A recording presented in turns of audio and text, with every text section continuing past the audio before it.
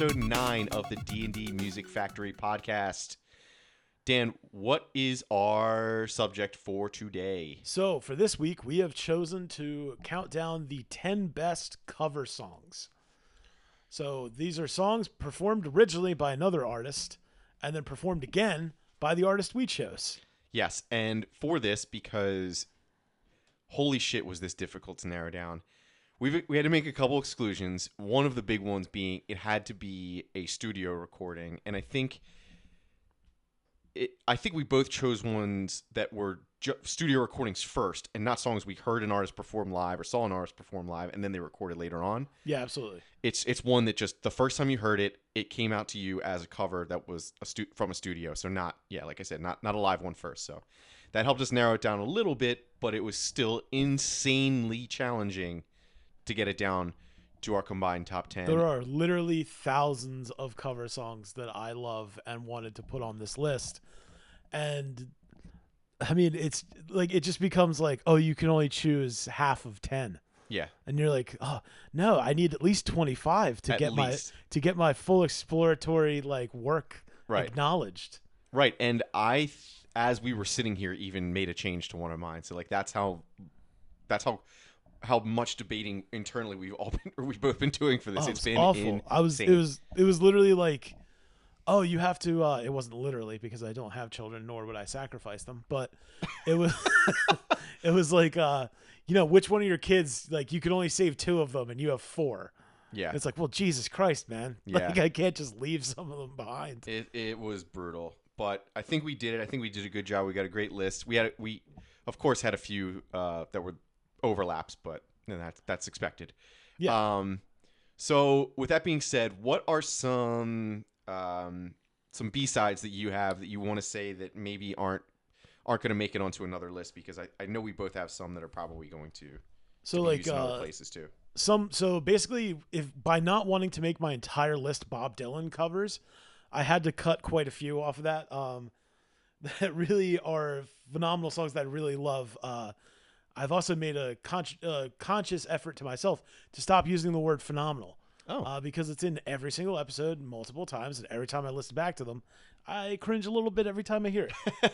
So, the song that I really wanted to choose for this is Desolation Row by My Chemical Romance, that was used in the end credits, I believe, of the Watchmen movie by Zack Snyder, aka the only watchable Zack Snyder movie. So far? Yeah, so far. I guess it'll remain to be seen with that Army of the Dead starring Dave Bautista. I'm sure that'll be an absolute smash. I love zombies. So I'm giving it a chance. I'm giving it a chance. I had my heart broken by Mortal Kombat. I can't survive this again. Yeah, we should have known better. we can't keep falling in love like That's this. That's on me. Yeah. At this point, fool me once. Yeah. In the words of George Bush. Yeah. You fool me twice, I'm not going to get fooled again. So yeah, I also have Such Great Heights by Iron and Wine. Mm-hmm. And another that I'll also throw in there is Let's Dance by M. Ward, the David Bowie original. That some of these songs I kept off because I really only wanted to pick songs where I think that the cover version is better than the original. Okay. And I think that that's very hard to do. And I even broke that rule with one of my choices. But there's a bunch of them on here, like the Immigrant Song by Trent Reznor and Atticus Ross and Karen O from the Girl with the Dragon Tattoo soundtrack. That just replaces all the guitar and everything with just like, wow.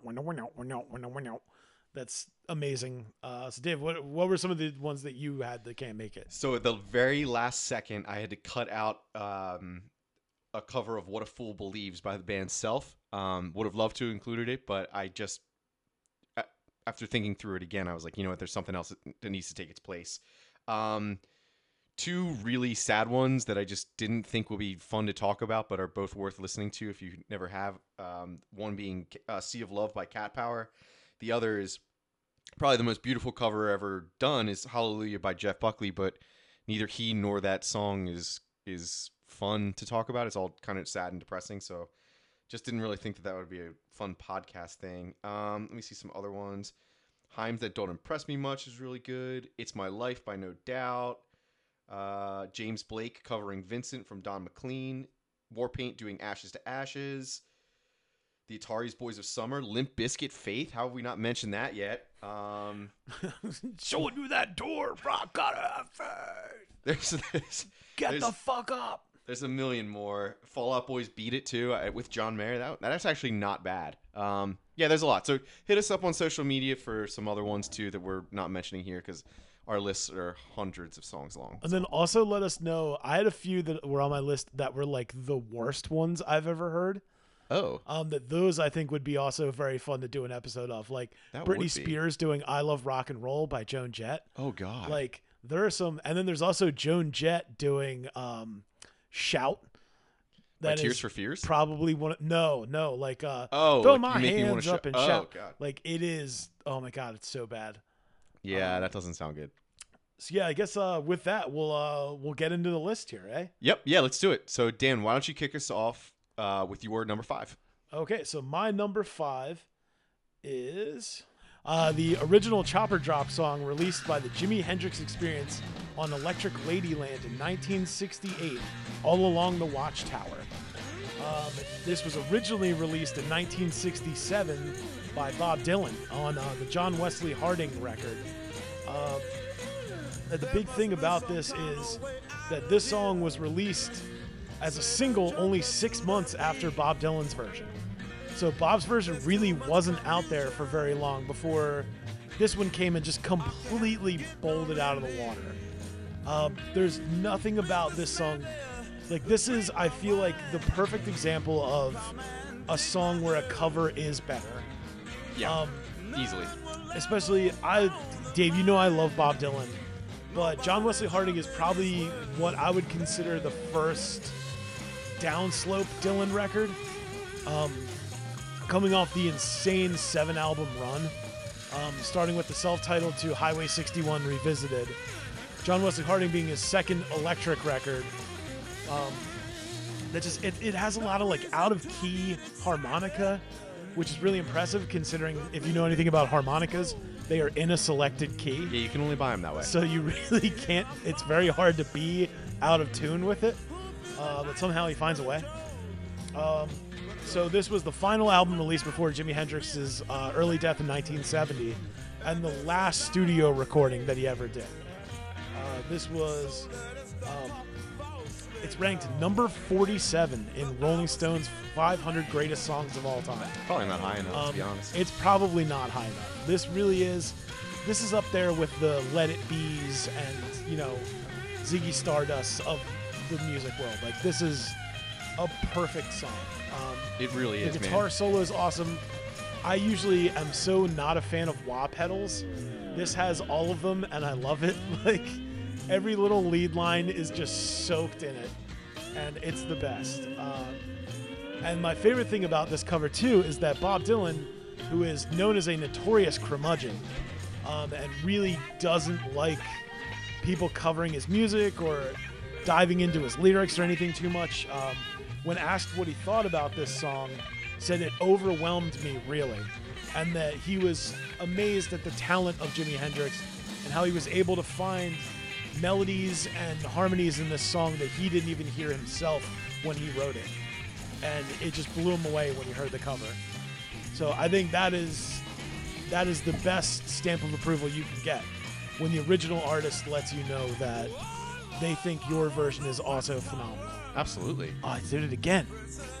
All right, so with that, well, hold on, I gotta add a little bit to this because this song is yeah. too fucking good to stay quiet. Because I think this is like, if somebody somehow told me that they've never heard a Jimi Hendrix song, this is the first one I'm putting on. This is it. This is it. This is every part. I when I was young and first started playing guitar, I got a wah pedal. Like, people do that. We all make mistakes. Yeah.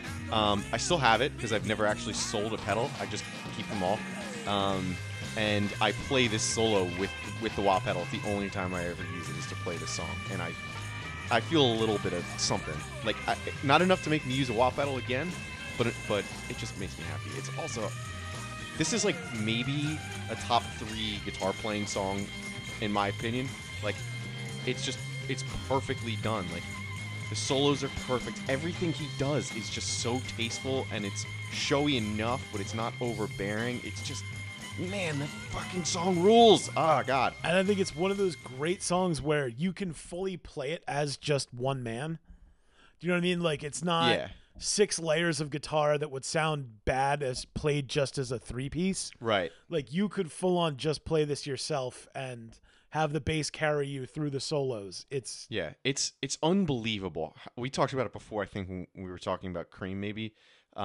Just about how, like, a 3-piece band can sound so full, and, like, this is, like, the epitome of that. Like, it's just, every second of it is full of sound. It's amazing. It's so good. I wish they could still record like that. But there'll never be another Jimi Hendrix, so there never will be. I guess we should stop hoping for that. All right. So with that, Dave, what is your pick for our first pick, I guess, for our top 10 cover songs? Cool, yeah. So number 5 for me is Dancing in the Dark by Hot Chip. I think everyone probably knows this song. The original is by Bruce Springsteen. Actually, this is the one that I subbed in at literally as we were sitting here. So let me look up the date that this came out. Because it didn't. 1984. All right. So everybody knows Bruce Springsteen. Not everybody may know Hot Chip. They are a very electronic band from England that has one of the funny. If you go to their Spotify page, it's just like they just look like the biggest bunch of nerds, which is hilarious. But they make great music, and this cover is really cool. And the reason that this nudged its way into the top 5 for me is because it's got a little treat for you at the end. Little something extra. A little morsel. Yeah, little something that you're not expecting until you listen to it all the way through for the first time. Because it's 2 songs in one, which is cool. So I love the original version. I just found out that you don't. I do not. I love Bruce Springsteen, and I love every record up to Born to Run. You don't like Born to Run at all? No, I do like Born to Run. Oh, I'm sorry. My interest ends okay. with Born to Run. Gotcha. So I really, really do not like this Bruce Springsteen song. That's fair. I think it's like, for how much people gave a lot of artists and everything shit about selling out in the 80s and like going 80s like dance synth and doing like the standard, like, you know, just deciding to start writing Cyndi Lauper songs. I don't think anybody bent the knee as hard as Bruce did with this song. I think he was kind of forced to, though. Like, they did tell him he had to. And, like, I guess you're free to do whatever you want, but... Yeah, but I mean, like, I don't think he really had... I mean, he's Bruce fucking Springsteen. Yeah. It's not like this was, you know, Greetings from Asbury Park. Right, but if they're like, hey, listen, buddy, we put, like, $3 million into this record, and we don't like a single song on it, like, something's got to get on the radio. I don't know. But he's free to do what he chooses, and I like the song, so I don't even know why I'm defending his decision. I like it. I hate the song. I hate the video. I love the video. Like, I hate everything about it. First of all, that was like, he's not a video guy. His songs don't have like in-depth videos. He should have stayed that way. Yeah, but no, he shouldn't have, because if he doesn't make this video, then Courtney Cox doesn't get discovered, and there's no Friends, and more importantly, there's no Carlton dance, because Carlton stole the dance that Courtney Cox is doing on stage to make his dance in Fresh Prince. So without this I video guess he was like, and this song, he's like, what would be a stereotypical white person dance? Yeah, and then he watched that video. Yeah, you cannot tell me that you want to live in a world where that dance doesn't exist. I wish I did. I wish I What? existed in a world that I didn't have to hear that song. That's insane. There's no way your dislike for this song could outweigh how great that man's dance is. I love Carlton, but if Carlton did that dance to that song, I wouldn't love it. Well, he doesn't. He does it to Tom Jones. And that's why it's so great. Yeah. He does it to every. Talk about selling out. But come on.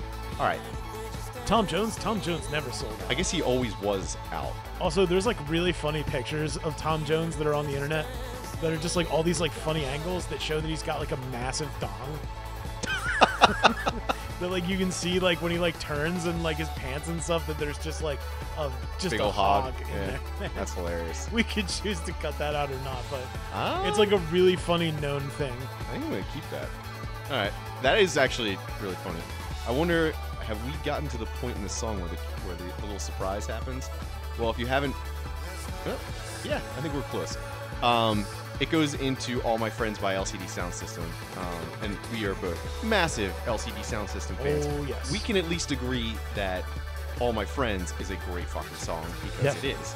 And I will throw you out of this house right now if you disagree. It's the best LCD Sound System album. Yes, it is. That's fact. Sound of Silver is. There's no bad songs on that record. Nope, it's amazing, and I just thought it was really cool how they. I mean, you ever see those like older internet videos where the guy finds like 100 songs that have the same 3 chords in their progression and then like sings all of them in a row? Yeah. Does like 10 seconds of it? Yeah, it's like those 3 like English comedians or whatever. Yeah, something like that. Yeah, like so this is like kind of it's not as cheesy as that, but it's still like cool that they found 2 songs, same BPM, same key. Yeah, absolutely. It reminds me of really well. dude, like what's his name? What was that guy's name? He was like a DJ, and he used to always do like the goofy mashups on his albums. Girl Talk? Girl Talk. God, I love Girl Yes. Talk. Girl Talk was amazing. What a time to be alive then. There's like 2 years where that was like. Dude, that was on. That was every how party. you. That was, oh my God, I was everywhere obsessed you with went. I showed everybody I knew. Everywhere you went, that would play. It was so good. He used to like tour and would just have like a sampler on like a piece of like wood that he had like suspendered to himself. And he would just like walk around the stage and like invite people on stage, and they would just come up there and dance with him as he just like went through his samples. That's why I always find those like live DJ sets to be so odd.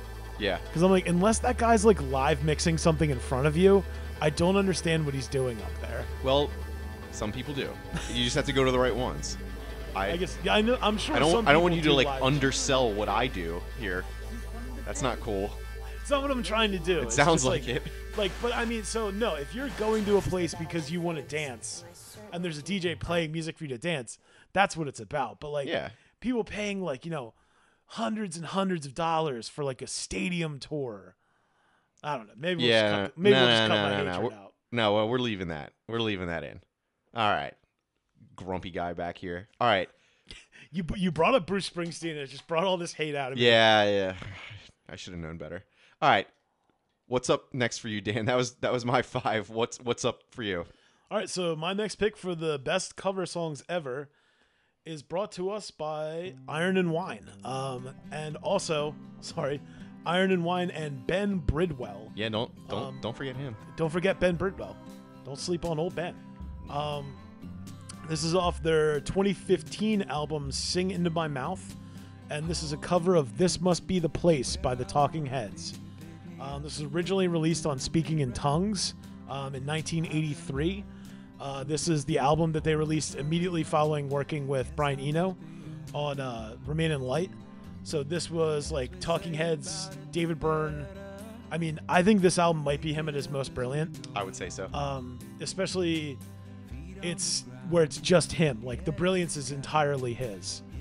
I mean, the opening track for the record with like Burning Down the House is unbelievable. Oh yeah. And then this being the most pure kind of love song I've ever really heard David Byrne write. And certainly up to that point with Talking Heads. Most of his songs were kind of abstract and lyrically very odd, whereas I think this one is significantly more straightforward. There's so many great, absolutely incredible lyrics on here. Oh yeah. That are just great, like you'll love me till my heart stops and love me till I'm dead. And I feel like this version of the song really underlines the romance of this song more so than the original, because it doesn't have the dancey drum machines and kind of the like chirpy guitars and everything. It's just acoustic guitar with like a lap or a pedal steel and some accordion popping up in little parts. There's some little southern drawl to the singing to it.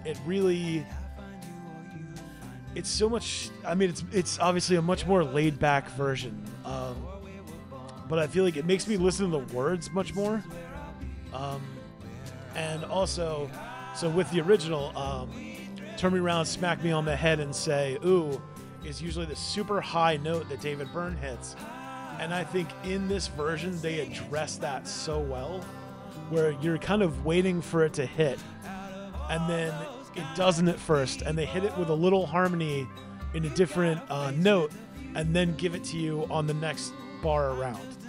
That I feel like is such a satisfying little like flip on it for this song. It's definitely like a much different take because I absolutely love this song. It's so perfect. It's so brilliant. And I love that you brought attention to the lyrics because I think that's like a very overlooked part of the song. Like, I don't really hear people talk about that too much, but it is probably like it's definitely the most underrated part of it. It really is. This song, I mean, it's there's that little harmony that they hit is so fucking gorgeous. But yeah, especially a lot of people like, try to clown David Byrne about his lyrics. And, like, there's water at the bottom of the ocean, which I get. Like, that song has some goofy lyrics. Yeah. And some of their other songs do, too. But also some of their other songs, like Withering Wind, is incredibly sad. And I really think Byrne is probably one of the most genius people to put out records in the 80s. Easily. Yeah. I think he really... Obviously, Talking Heads starting in 77, but I think their two most brilliant albums were released in the 80s, being Remain in Light and this. Yep. Yeah, and I actually had a different version, a different cover by Brother Tiger is the name, who does an electronic version of it. I mean, it doesn't, like you said, draw attention to the lyrics like this one does, but it's still very prominent, and I'll love this song no matter how or what version it is because of that. But I think too, if you've never seen it, they have maybe the best live performance documentary kind of thing. Stop Making Sense. It's incredible, and in that they do this, and it's just him and the like three backup singers with like a lamp, like a tall lamp and lampshade with the light on, and they're just like standing by that and singing, and it's just such a cool version, and I love every second about this band, that documentary, and this song. It's so perfect. It is. I always say that is the best live concert movie that exists. It is. It has to be. It's always a toss up between that and The Last Waltz, from the band, but I really feel like Stop Making Sense is much more of like a concert film. Yes. You know what I mean? Like it's more, it tells the story of the band where it starts out and he does Psycho Killer opens by with himself with a little boombox in a set that looks like his NYU college dorm. Yeah, and what's crazy is like I think a lot of people who aren't big fans of them probably know that song the most and were probably like looking forward to that song, and then he just opens with it solo with just an acoustic guitar. It's just like a very a very interesting way to get that song in there in an unexpected way. And then also a great cover that I didn't mention before that is also Talking Heads though is Take Me to the River. Yes, and that performance in there. Yeah, it's so with the good. whole choir, and there's like 40 people on stage for it. Dude, when they do Love During Wartime and they're all just like running in place, oh my god. Dude, Love During Wartime, the Born Under Punch. The whole thing's so fucking good. Cross-Eyed and Painless with the guitar solo. Ooh, yeah. That is cut off. So anyway, it's cut off of the album version. The LP version that was released is only a single LP, and it only has like 9 songs on it. I didn't know that. That performance is like 16 songs. It's not even half. Huh. So like it's like, or the performance is like 16 songs and the album has 8. Like it's crazy. And I keep saying every record store day that comes around, I'm like, one of these times, man, Talking Heads is going to produce the entire concert on vinyl, and you're going to be able to buy it, and it's going to come with a Blu-ray, and it's going to cost $150. And I will happily And I'm going to buy it immediately. Yeah, I will and happily buy 2 copies so I can keep one in perfect condition in case I fuck the first one up. But yeah, it still hasn't happened yet. But every year, me and the coworkers at the record store are like, maybe this is the year. Yeah, maybe it'll come around. Let's hope you're right. Yeah, I've been writing my letters to Santa, Dave. So with that, Dave, what's your next pick for a best cover? All right, up at number 4 for me is It's Oh So Quiet by Bjork. So there's a little bit of confusion about the I guess original version of this song. So there is a version It's released in English. It came out in 1951. It was recorded by Betty Hutton. But technically, that is also a cover because there is a German version by Horst Wagner called Und jetzt ist es still, which apparently translates to Now It Is Quiet. So technically speaking, this is a cover of a cover, which I also thought was an interesting and A double cover. yeah, double cover, which is why I had to include it. I actually listened to the German version too. It sounds like what you would picture like the song that they were listening to in Saving Private Ryan. Like it sounds like the quality that they were hearing back then. Like you know the scene at the end where they're like all sitting around and hear a radio for the first time in a while. It sounds like it was played on that exact like machine and just recorded with a microphone. It's the worst quality I've ever heard. Like But, it's like the beginning of like Fallout 3 with the like radio and the blown up bus. yeah. Yeah, you can hear the whole thing crackling and not like it's not like the charming crackling you like in a record. It's like oh no, like this is just shit. Yeah. Yeah. It's playing on a silver cylinder. Yeah. Out of a tin can, that's how you're hearing it. So technically speaking, it's a cover of a cover, but Bjork's version is just awesome. I love Bjork, and this song, I feel like when she probably heard that, she was like, oh yeah, this is exactly the kind of weird shit that I'm gonna do. Because the Betty Hutton version, it's almost identical. Like she doesn't really change much.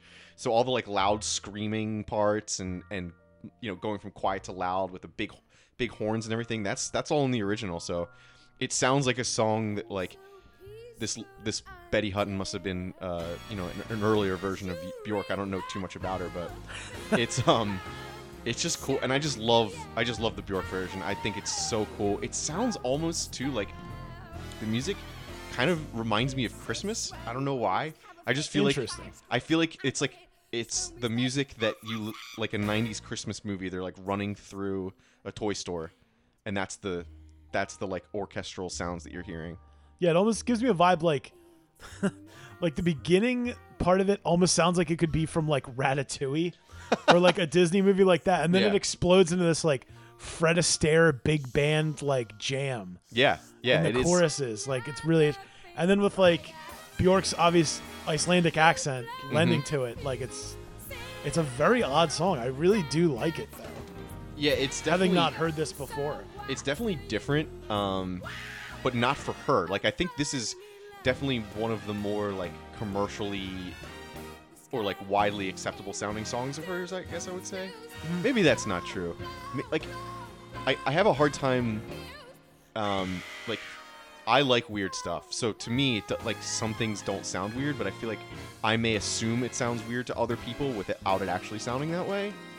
I don't know. I think Bjork's like a step further than I think for most like normie folk would be interested. But we all knew who she was our entire lives. So like she's still in like pop culture. Maybe just for being weird. I feel like we knew who she was when we were young.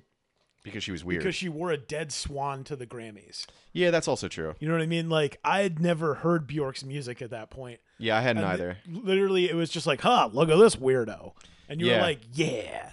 And then you heard her music, you're like, oh, she's a genius. Yeah, and I think I just assumed everybody from Iceland was like that, too. And that's not the case at all. It's not? They're not all like that? No, they're not like that at all. They all speak English, which is cool. They're just quiet. Like none of them. Maybe it's just like a weird like secret where they like all go home, turn off the lights, and then put on weird masks and shit. But like when the lights are on, it's like Midsummer. Exactly. Yeah, it's like all like it's another Nordic country, you know. So maybe that's how it is like everywhere. But yeah, Bjork's great. I love this song, and I had to do it. It's one of my favorite covers, even if it's weird to other people. All right, cool. So, Dan, what do you have up next for us? Okay, so my next pick, another song that I truly believe is much better than the original version, is Rage Against the Machine doing The Ghost of Tom Joad. This is released on Rage Against the Machine's Renegades album in the year 2000, but originally was released by Bruce Springsteen on the album The Ghost of Tom Joad in 1995. This is a song that sounds nothing like the original. The big, huge, fat riff that opens this song it does not exist in the Bruce Springsteen version. Literally, the only thing that is similar in these at all is the structure and lyrics in the verse, chorus, and the words that they physically use for the song. Obviously, the song is based off of the main character of John Steinbeck's 1939 novel, Grapes of Wrath, being Tom Joad, as a man who exists as a sort of folk hero of the underprivileged, the beaten down working class man. And this song is about wanting to, summon his spirit, sitting around a campfire at night and wanting to absorb his spirit and be that voice for your generation. The way Bruce Springsteen was kind of the blue-collar working man songwriter of the 70s. And then I feel like Rage Against the Machine very much encapsulated that like youthful rage in the 90s, that to use their name, but that sort of anger at a system that wasn't there to support you, a system that wasn't there to be your friend. Tired of getting fucked with by cops just for skateboarding or hanging out, tired of getting hassled for just being the wrong color in the wrong neighborhood. This band was completely that message, and that rage embodied into four people playing music. This song, I've grown up obviously since hearing these songs, but I still think Rage Against the Machine fucking slaps.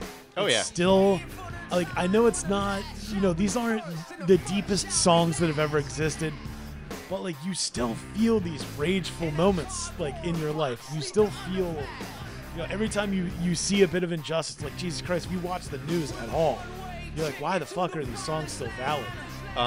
Well, for the wrong reasons now, because now it's super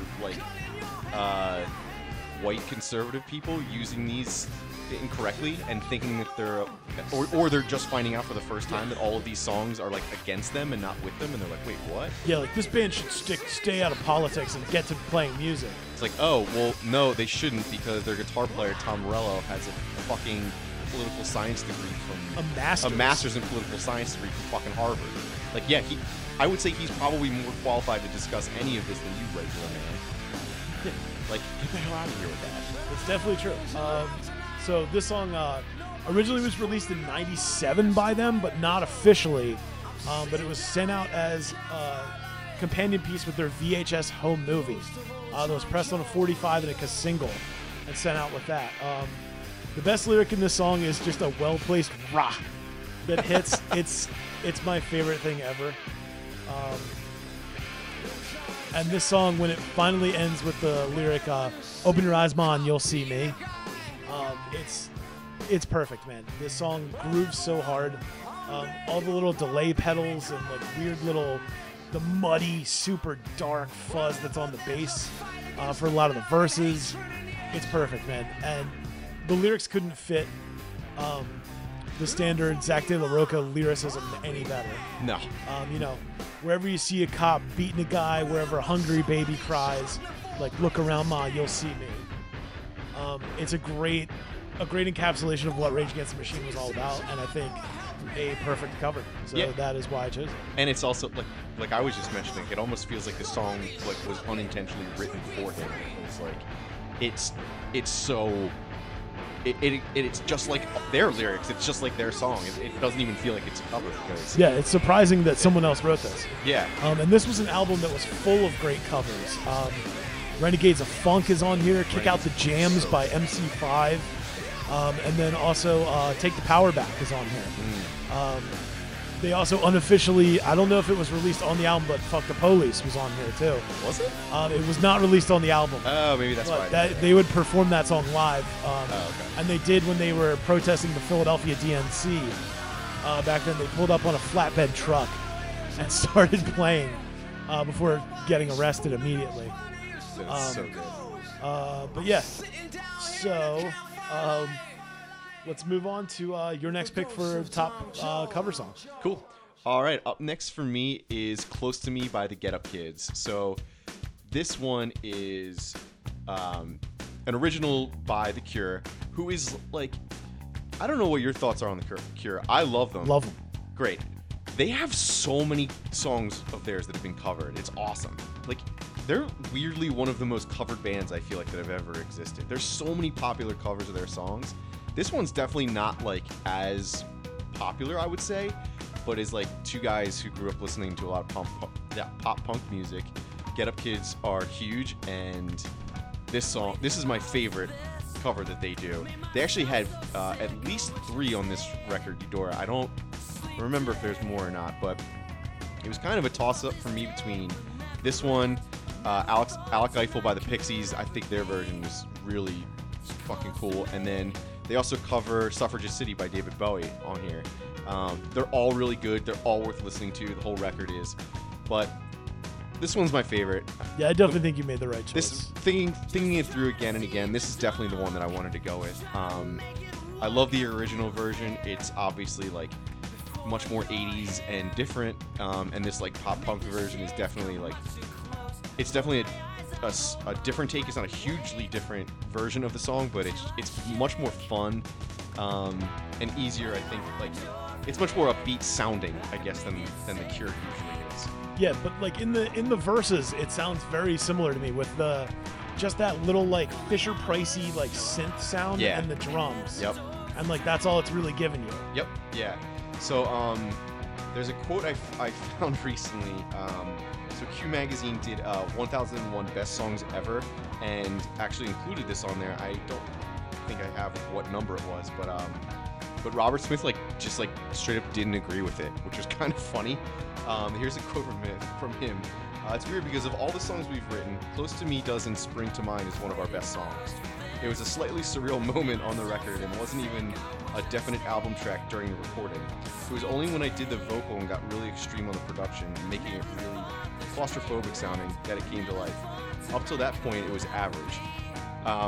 It's just, I guess, I don't know what else I would expect from him to do. That's the most Robert Smith. Yeah, but he just straight up this talking isn't shit. one of my good songs. Yes, it's not even that good.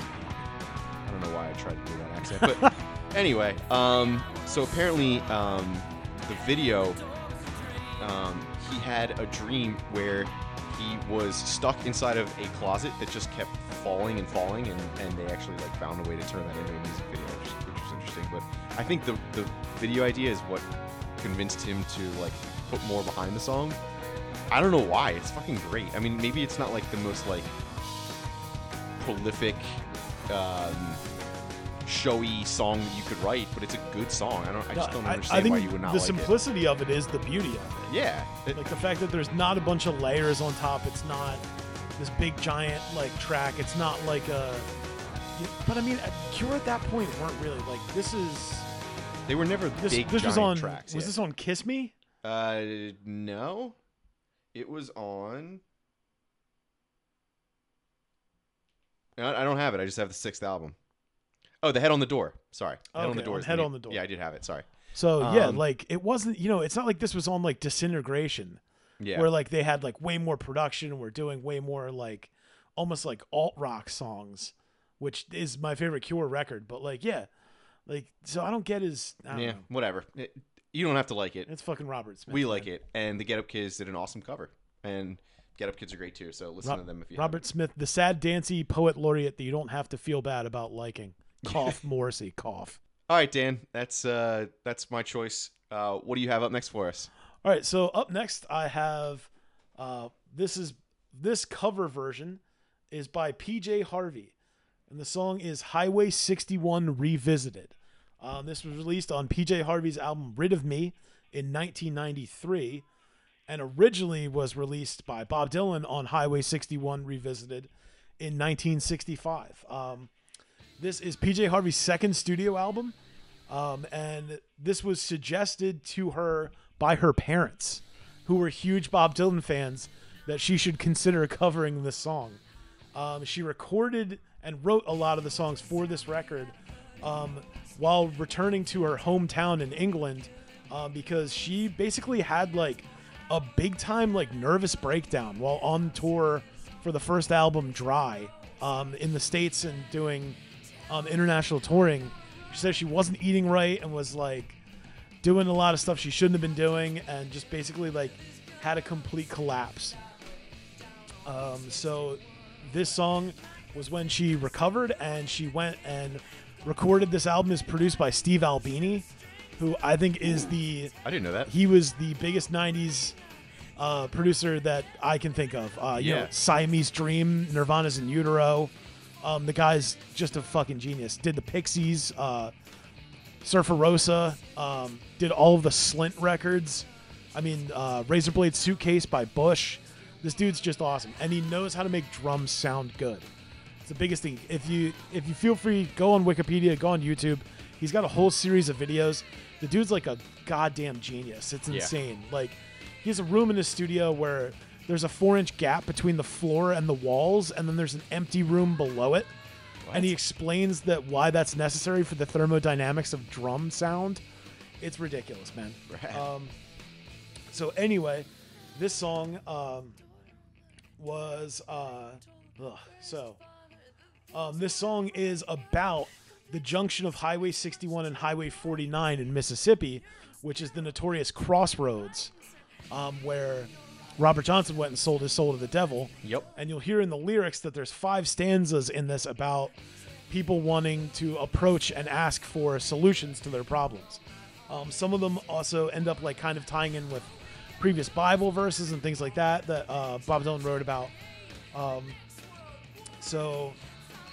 Paste Magazine said that this was the 15th best Bob Dylan cover. It certainly is not as good as All Along the Watchtower, but I really like this song, and I feel like PJ Harvey needs to get more love, and I think I placed it higher than All Along the Watchtower just because I feel like I've heard that song so many times in my youth, growing up and everything, that maybe it's softened it a little bit for me, but I think this song needs more love. Fair point. So also, this was Bob Dylan's first foray into electrified music on Highway 61. This is when Bob Dylan, quote unquote, went electric and pissed off 70% of his fans who would show up at the concerts just to boo and hiss at him. They absolutely hated it, which I think is really funny. But to end, my last little note that I thought was very fun was that this song is named number 153 on the Rolling Stones 500 songs that you have to hear. Nice. Pretty interesting considering it's up from number 406. Now, I don't believe that is for the PJ Harvey version. I think it's probably for the Bob Dylan version. But that's where we're at. So cool. This is also Bob Dylan's Highway 61. Is often referred to by music writer Michael Gray as the record that started the 60s. Interesting. I'd never heard of that. That was the warp into electrified, big guitars and Jimi Hendrix and not writing Neil Young. And I Want to Hold Your Hand. Yeah, and not I Want to Hold Your Hand, or not, Flower Power, Mamas and Papas. You know what I mean? It was loud, it was raucous, it was, it was powerful. And I think that's what he meant. Very cool. All right, so Dave, with that, what is your pick for your next favorite cover? All right. Up next for me is I Will Always Love You by Whitney Houston. Little bit of an obvious one here, but it's just too fucking good not to include on this list. So I have to admit, this almost made it onto the movies episode.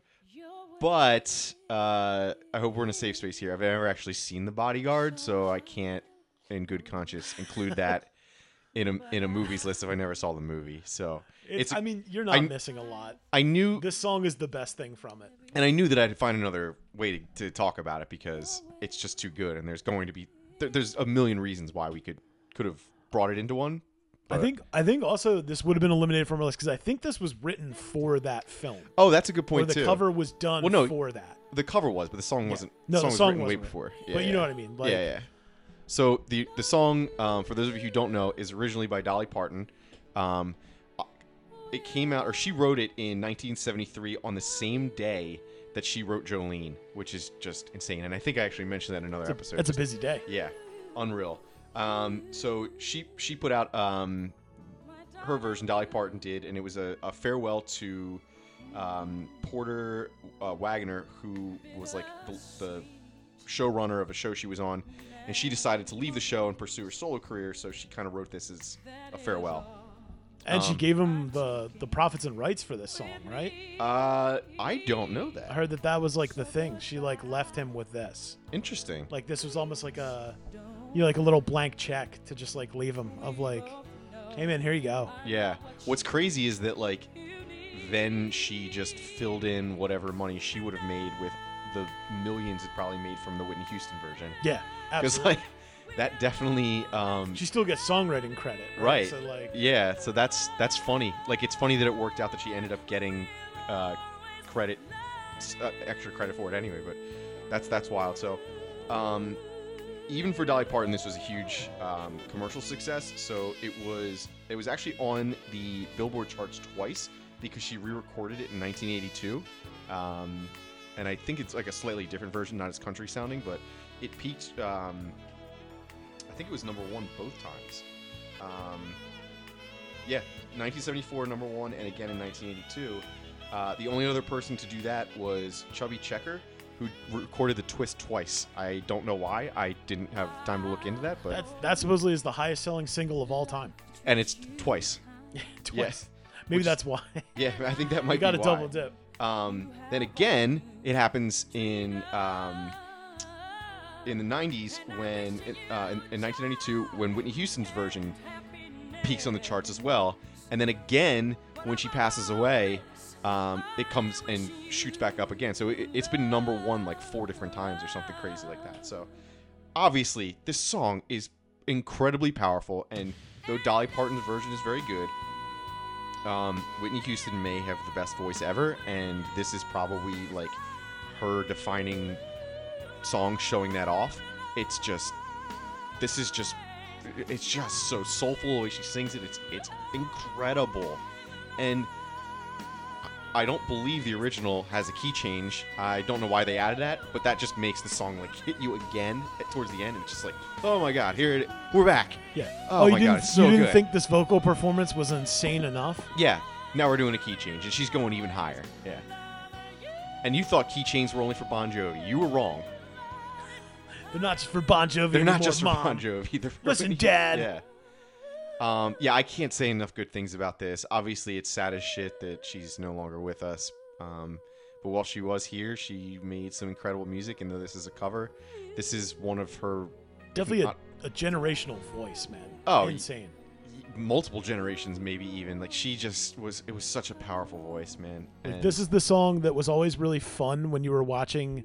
Now, I'll say this, early seasons of, like, American Idol, when that first came out, and they'd always have, like, some slob come on there and try and do this song that could, like, barely fucking sing. You gotta walk before you can run. Yeah, and you were like, dude, like, what are you doing? Yeah. Like, you know what I mean? I'm not, like, Leave that one for the pros. I'm not a pro swimmer, so you don't see me, like, throwing myself in the middle of the ocean, man. Right, yeah, like, let me go race Michael Phelps because I swam around my pool one time. Yeah, or like, you know, I like to drive my car around the neighborhood a little quick, so let me enter the F1 at Monaco. Yep. Like, see how I do. That doesn't sound like a bad idea. You would die immediately. I would die. Well, in their cars. Discussing the G-force of those cars. In their cars, I would die. In my car, I wouldn't. It would just be like driving. Yeah, my car's got 6 airbags, bro. Yeah, hey, I'd be safe. It's a Honda. They're rated very highly. Rated number 1. Yeah. Come on now. I don't even think it could probably go like 120 miles an hour. I don't even know how. Slap the hood. How? You know how many safety ratings this baby's got? How fast can a regular car go? I don't even know. Regular car, 100, 120, 125. That's what I'm thinking. Usually they're governed at that. Yeah. Yeah, I don't think I could really hurt myself. Fast car, 140, 150. I definitely don't have a fast car. I have a regular car. I'm just a regular man with a regular car. All right, well, now that I'm depressed. just a man of the people. All right, Dan, that's my pick. What do you have for your number 1 cover song? Okay, my number 1 cover song is Superstar by Sonic Youth. This was released in 1994 by Sonic Youth on a tribute compilation called If I Were a Carpenter. Features some other kind of indie artists of the day. Four Non Blondes, Sheryl Crow's on there. There's some other jabrones too. But the real standout song is this. This was originally released on the self-titled Carpenters album in 1971. It's also, Dave, as you're mentioning, a double cover, where this originally was written by Bonnie and Delaney and Leon Russell, and was originally released by them, and then released by the Carpenters, and then released by Sonic Youth. So a lot of people have covered this song in the past, but I think this is the most interesting one. I don't think there's a song that we've selected yet that sounds so unlike the original. Yeah. Like, this is so weird and creepy, but also like sad and longing, and like it has a lot of that signature like Sonic Youth like dissonance and feedback and like strange background noises Yeah, there's a lot of that. that are so great, but it's also like dancey and like a weird like I could picture like a Buffalo Bill like, dancing in his living room, like God.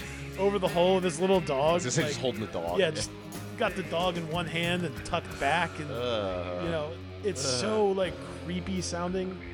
I love that there's like all these space laser gun sounds in the chorus. Yep. It's got so much Sonic Youth to it. It's so gorgeous. It's almost unrecognizable as a cover song. Like if you were like, oh, this is a Sonic Youth song, I would just say yes. Yeah.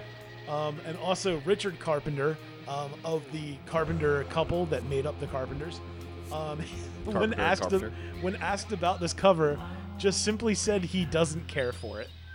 What a jackass. Which is so great. Like, it makes it better that they like made it so does. different, and it just that it pissed him off. I love that What a the nerd. original guy that wrote it is just, or he didn't even write it. Yeah, Like, he didn't even write it. So that's why it's like, why do you get to have an opinion on this at all? Yeah. You didn't even write the song.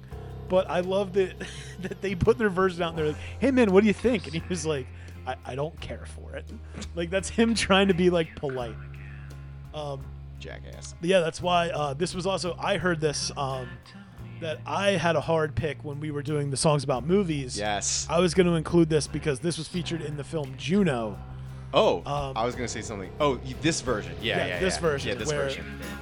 When they go, she's hanging out with Jason Bateman, and she's like, oh, like, I love this. And he goes, oh, do you like the Carpenters? And she was like, yeah. Chick drummer, like, cool band. Yeah, I love them. And he's like, oh, I bet you've never heard them like this. And he pulls out this Sonic Youth track, and it's so good. That was the first place I heard this song. Yeah, same. I also love in that. I don't know if it was the same scene or a different scene where they danced the Maka Rupal. Yes, yep, That also was the could same have. one. Yeah, that's cool. That was also weird though, too. Yeah. I was gonna say the original version in Tommy Boy, where Yeah. they're like, you change it. No, you change it. And then they come out of the tunnel and they're both Yeah, screaming at and the they top of their have lungs. tears coming down their So face, good. like. God, I love that movie. That movie, dude, when they're doing REM End of the World. Oh, yeah. 9 o'clock, TV out. Yeah, don't know a single Leonard word. Yeah. Bernstein. Yeah. Yeah, that movie's so brilliant. good. Classic Rob Lowe. Oh, dude. These shoes are Italian. They cost more than your life. There's so many great lines. Like, does this shirt make me look fat? No, your head does. Yeah. I love it so much. It's so good. And then, what's his name at the end of that was perfect. I can't think of his name from Ghostbusters. Dan Aykroyd. Yeah, Dan Aykroyd. Oh, and he's Like, you slid one past me, kid. It's not going to happen again. Yeah. So savor it. He's like, send him a bottle of champagne that says, congrats on the seal, and use the ice or use the bucket to ice down your marbles. very underrated Dan Aykroyd performance. Dude, he was so good. I'm the everyman. He's like, the truth is every man's a sucker. Yeah. He was brilliant. All right. So Dave, with that, what is your number one pick for our top covers? All right. Number one for me is The Book of Love by Peter Gabriel. And this is a cover of a song technically by the Magnetic Fields. The guy, Stephen Merritt, just kind of wrote all the songs and then just said, like, yeah, they're my band songs, even though it was just him. So it's credited to him, but it's a Magnetic Fields song. So In 1999, they released a 3-volume concept album called 69 Love Songs. Nice. Nice. And each one of the albums had 23 songs on it, and this was somewhere in the middle there. I have not listened to all 69. I don't know that I ever will. But You're saying you haven't done the full 69? no.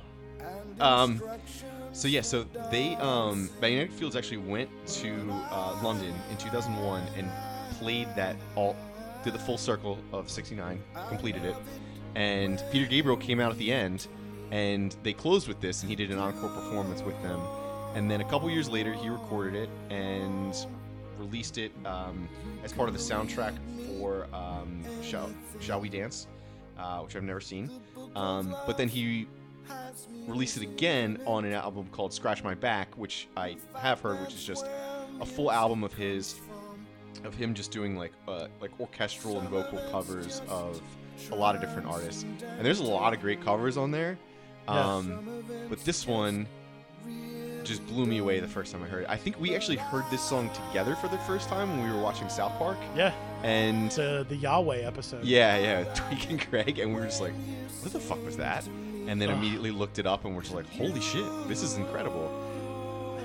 That's how we first found it. It's a great episode, and the song like just hits you right away. You're like, whoa. Like, it's incredibly romantic. It is, and so romantic that I actually chose this as the song I would dance to first at my wedding, and did so. Because I just love it. There's not so many like positive love songs. They're much harder to find, and this was just really stood out to me. And this more so than the original. It's very different.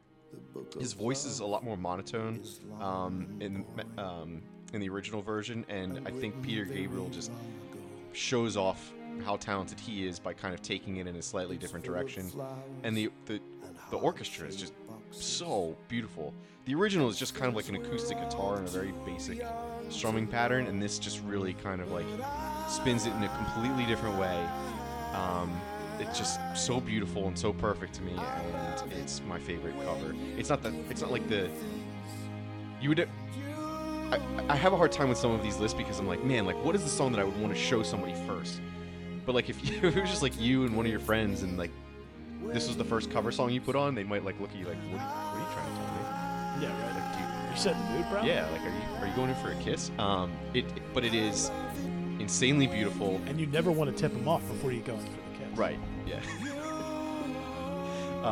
It's just a beautiful version of a song with beautiful lyrics, and I just absolutely love it. And I think it's one of those songs like with a Johnny Cash "Hurt," another great cover that we don't have on this list. Yeah, so I think like that song with this Peter Gabriel song, like the age in his voice lends to it. Ooh, yeah, absolutely. You know what I mean? That it really, this is a man who, it sounds more like a person looking back on their incredible life and like the love that they had, and it's less about like, I don't know, it doesn't seem like such a spontaneous love song. It's like no, this is like real. Yeah, like this is a real learned love. I think you're right. You can definitely hear it in his voice. It's got that like perfect amount of like aging to it, like it's just fine wine. Yeah, it's just crackling a little bit in all the right parts. It's just and like I said, like the original is so much more monotone, and it's not as it's a great song, but it's not as clever as the way Peter Gabriel did it. He really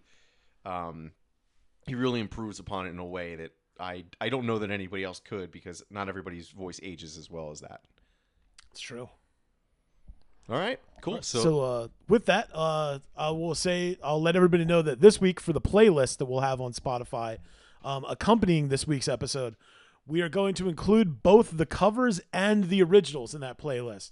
So you really can hear the difference, hear why we chose these as phenomenal covers, and I think that'll be much more enjoyable. It'll be a much longer playlist too, so you'll get 20 songs, and you'll get to hear kind of where our thought process was with some of these. Yeah, I think that's important. You always want to know where it came from, and a lot of these are similar to the originals, which is cool because some people just write great songs on the first try and don't need much tinkering. But the ones that were tinkered with, I think you're really going to enjoy, and hopefully you hear some versions of these. Maybe you know the cover and not the original, and that takes you down that path too. Yeah. All right. Cool. All right, so that wraps up our top 10. Dan, tell everyone where they can find us. All right, you can find us on Twitter and Instagram under @D&D Music Factory. That's the letter D, the letter N, and the letter D again, followed by Music Factory. You can find me personally at Lukewarm Steve Austin on Instagram, and Dave at DF Hughes Jr. on Twitter and Instagram. And of course, if you'd like to hear this week's songs without any of our witty banter or input, the weekly playlist can be heard on Spotify. Search under D&D Music Factory for playlists, and you can subscribe to make sure you get notified when the list comes up each week. All right. See you next Tuesday. See you next Tuesday.